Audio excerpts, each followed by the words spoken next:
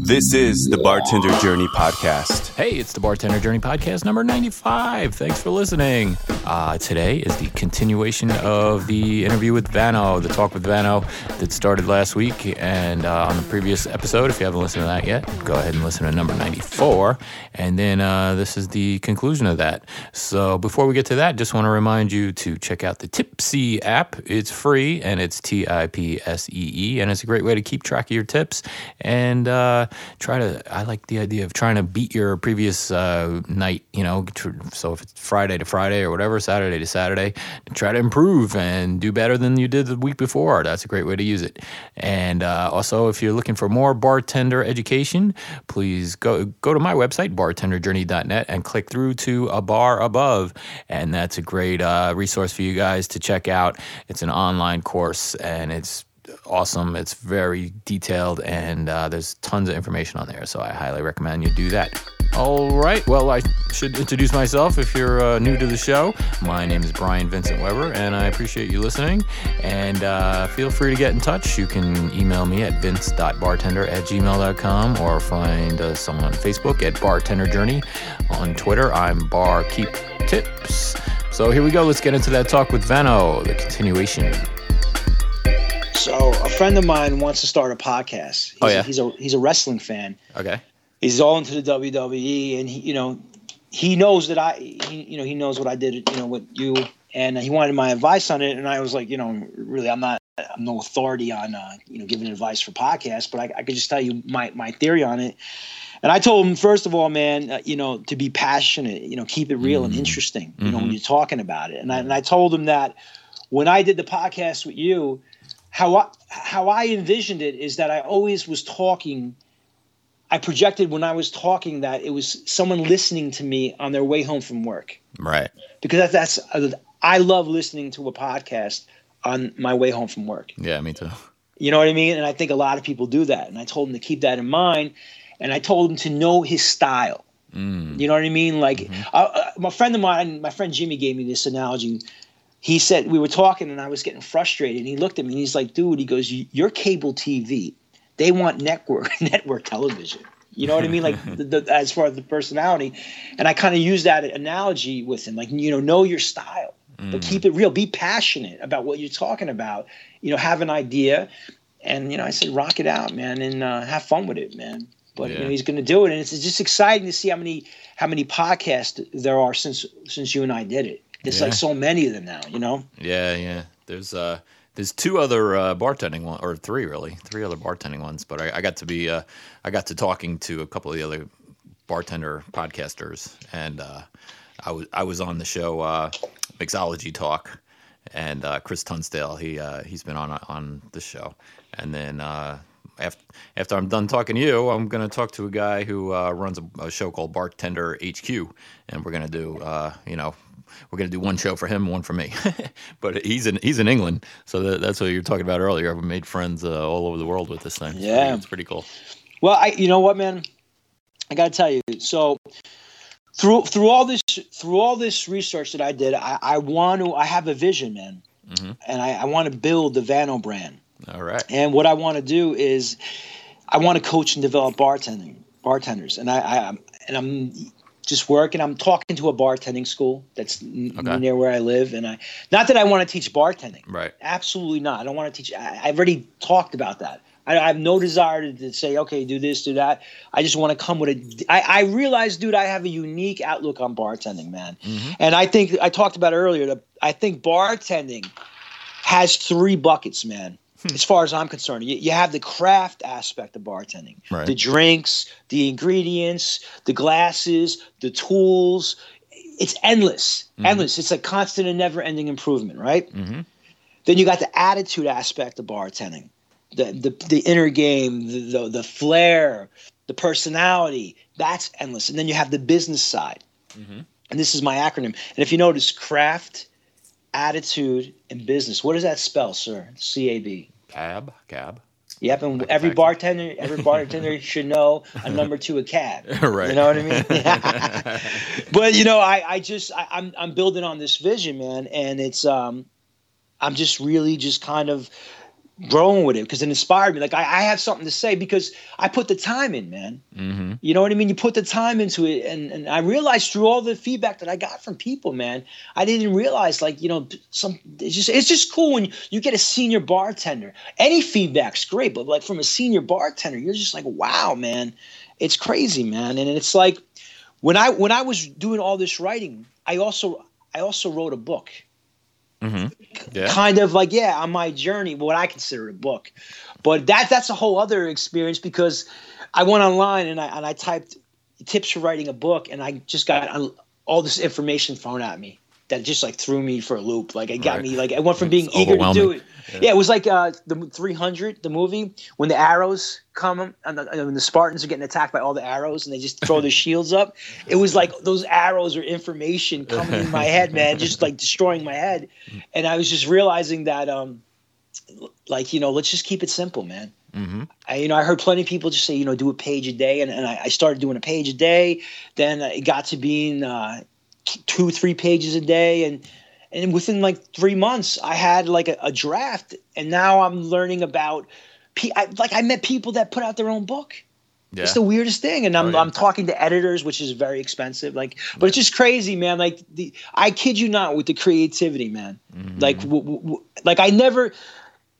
I never experienced that type of creativity from the podcast. Meaning that I got praised doing martial arts. I was praised bartending, but it was only at that moment.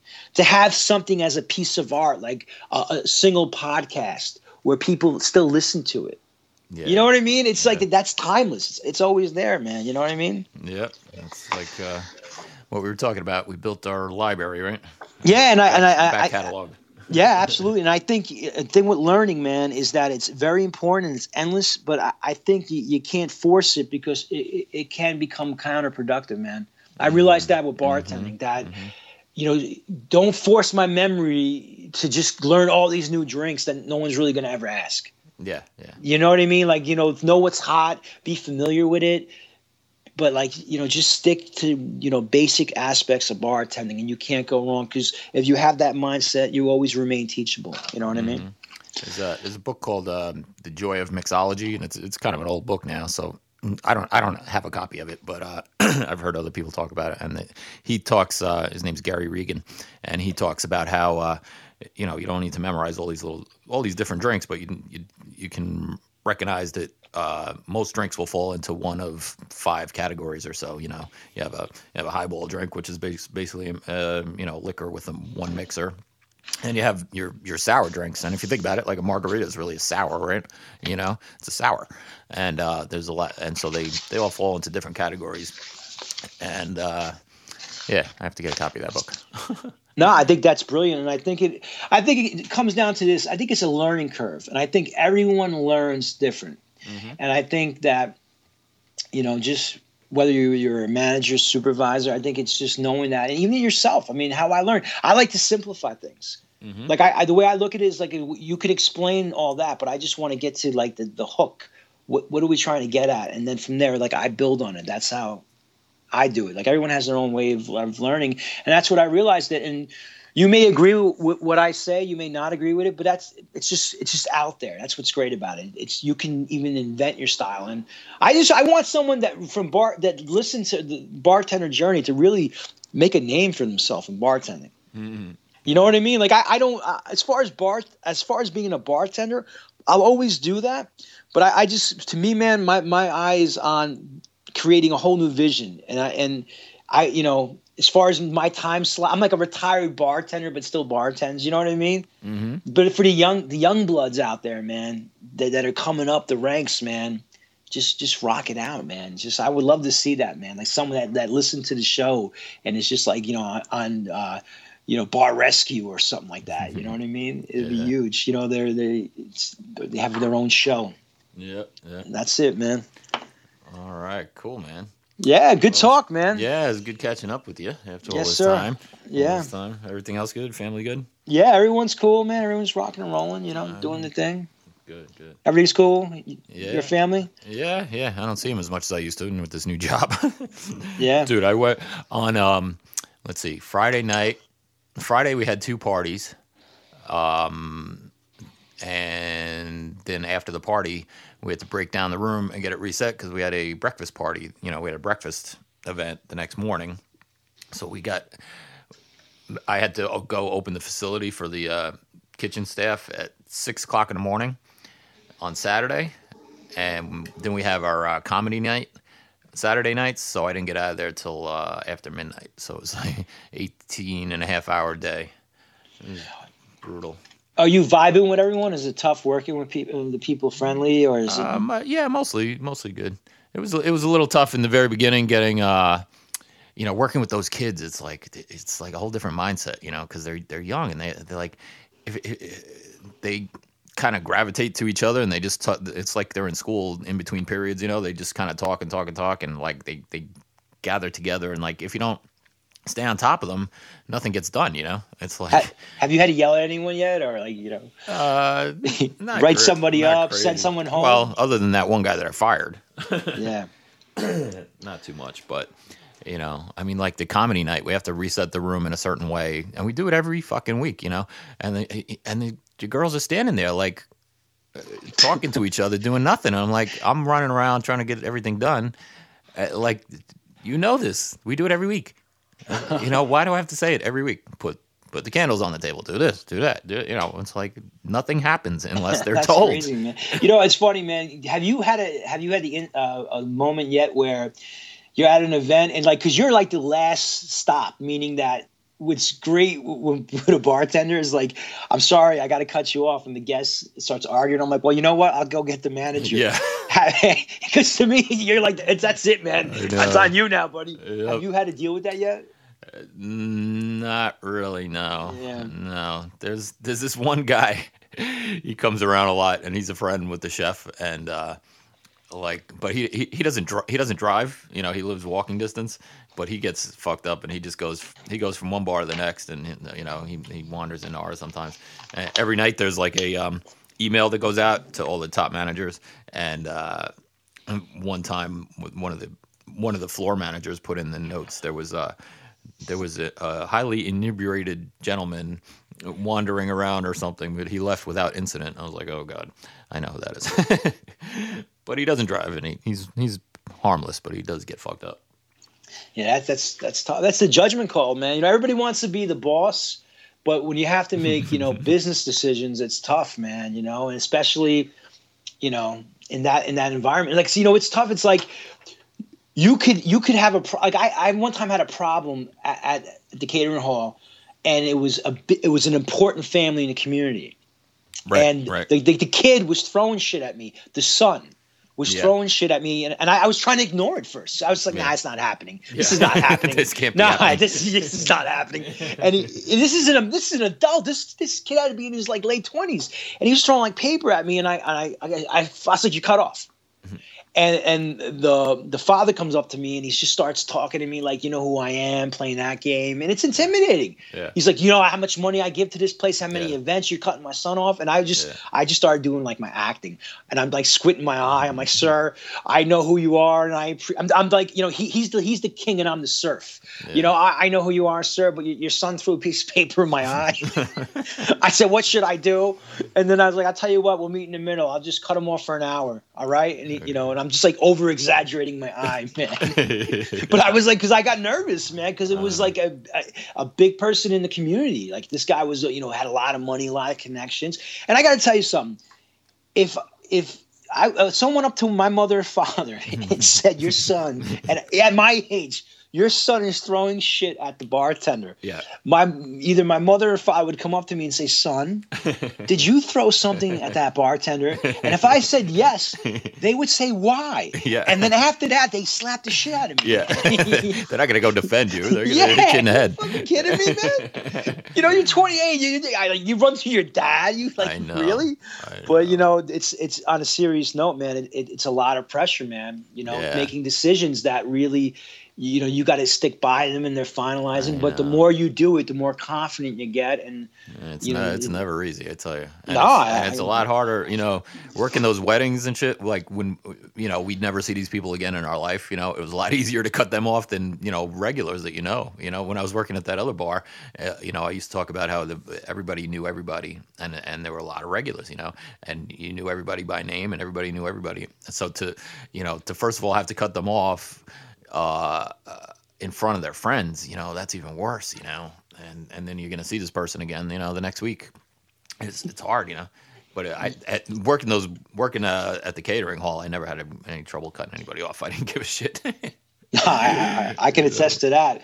We both did it, but but it's funny, man. Like that experience in itself. See, what's cool, man? Like I don't hear this enough, and believe me, I'm a fan of podcasts, and I do my research, and I listen to different podcasts. I don't hear this enough. And we talked about it. The scary side of bartending. Yeah. And cutting people off, dealing with that, how to control that. I would challenge somebody to bring like bartenders in a podcast or whatever, and like give their best practices, because until you really experience that's really what you getting your lumps like that. That's a tough situation. Try doing that to a bridal party or a group of people, and you're outnumbered. Yeah. It's a weird thing, and how do you do it? How do you go about it? I mean, it's a tough thing. I went to a whole seminar about it at Tales of the Cocktail. I've been meaning to review my notes from that and do a podcast on that. Yeah, I mean, I think that's what's important, man, because that really is, and really, man, it's not brought up, man. Everyone, it's all beautiful bartender, and you're the greatest guy, and that guy can make a fucking old fashioned like anybody else. But what do we do when cousin Larry is just totally shit faced and he's breaking chairs over the bar? What do you do, man? What do you do? You're the only one there. Like, what am I going to do? One of the guys that gave that seminar at Tales of the Cocktail about cutting people off was remember the story you were telling earlier about the old bartender who you thought was going to be the best bartender you ever met, but this guy was that guy, and he had a thick Brooklyn accent, and he's an awesome dude. But one of the things I remember him saying was give. Well, first of all, they said, coffee and water and things don't sober anybody up, but it does give you time. It buys you some time. But he goes, offer somebody a cup of coffee. That's the universal sign for, I think you've had too much. I thought that was pretty good. Yeah, that's it's tough, man. But that's crazy, man. But you have enough experience, man, where you can deal with that. Someone that's new in that position, that's challenging, man. That's got to be some scary stuff, hard, man. Because you want to be a good host, and you want everybody to have a good time, and then you got to get into this confrontation, man. It's hard. Now, dude, a friend of mine that I worked with. Not that I knew him through business. He was at an event, man. I don't know if I ever talked about this, but he was a big dude, man. I'm talking 6'6", big, 400 pounds, man, big guy. And he was at an event. It was at a wedding, and he got really shit faced. And dude, let me tell you, man, he had some words with management. Again, I don't know if I brought it up in the podcast early, prior, but dude, I was trying to talk him off the ledge, man. But he would have did damage, man, damage to management. I mean, this was a big man. One shot from this guy, you're going down, man. It's gonna put your dentist in a higher tax bracket. You know what I mean? It was just a crazy thing, and just to see that, man, that's living on the edge, man. When you have those moments as a bartender, you're like, holy shit. Dude, I kid you not, I had moments like that where it woke me up in the middle of the night, man. Yeah. Like in the middle of the night, like after the gig was over. Yeah. It's just crazy. I know it sounds nuts, man, but I've had some crazy, when people just it's just one bad person can destroy a whole event, man, Yeah. We have we have security there on Friday and Saturday nights, and oh, that's great. This guy is so awesome. He's a huge dude, man. He's built like a football player, like a center, like huge. And but he's the nicest guy, and he's the perfect bouncer. He's so great.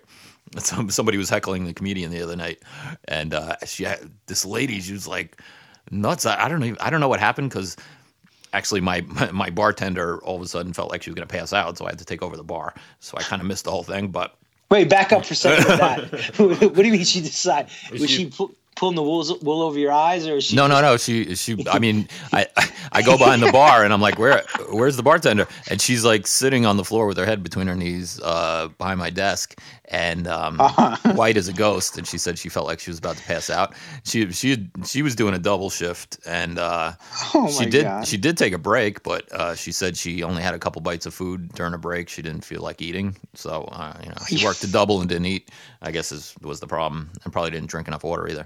But holy shit. But so I go behind the bar. Now I'm like, I call for the floor manager. I'm like, can you check on her? I got to take over the bar.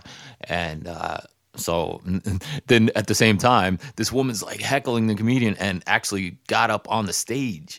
So luckily the bouncer was there and escorted her out, and her gentleman friend too, and he even got him to pay the tab before they left, so it worked out great. Wow, that's interesting. Yeah, that's cool, man. Yeah, that's funny stuff, man. But she stopped the show. She stopped the show in its tracks. Yeah, that's a tough thing, man. And especially like you said, I don't like conflict either, and you try to find a clever way to resolve that, but you're coming across like a knife when you're trying to be butter. You know what I mean? What? So, like they're a sharp knife, and you're coming in like you're butter. Oh, gotcha. Like really, like they're just gonna cut right through you. So you got to kind of meet force with force sometimes. Yeah. But that's it, brother, man. I mean, it's good. I think you're doing a great job with the podcast, man, and rock it out. And it's really, like I said, man, I'm really proud of what I did with you, and I'm really thankful of the people that I connected with from the podcast, man. Every now and then I'll get like a tweet, I'll get an email, and it's just it's just a cool feeling, man, to know that people. Just will send me a tweet. Going to start bartending, listen to your show, and it's just the coolest thing, man. And again, you're going on an interview. Rock out with that Disney experience, man. I'm telling you, do your own research on it. It will impress people, man. Mm-hmm. I strongly believe in that. Yeah. But that's it, my man. All right. Well, great talking to you. Yes, sir. We'll have to do this again soon. Yep. No doubt, man. All right. Take care. Hey, man. Happy holidays to you. Merry Christmas. Yep, you too, man. And if you want to reach me, you can get me at Vance Vano at Twitter. Mm-hmm. And bartender, my email is bartender2222@gmail.com. Yeah. Do it. That's it. All right. All right, man. Take care, my friend. Talk to you soon. Take care, man. Bye-bye. All right. Always great to talk to Vano. And next week on the show, I have David Sanguel, and he runs a podcast called Bartender HQ, and I was on his show, and now he'll be on my show next week. So stay tuned for that, or download the next episode, I should say. So if you're listening to this around the holidays as I record it, I wish you the best happy holidays, fun times with your families and friends, and hope you mix up some drinks. And we appreciate your listening. Don't forget to go to the website, bartenderjourney.net, and check out the show notes and some information there. And again, I wish you all the best. Cheers.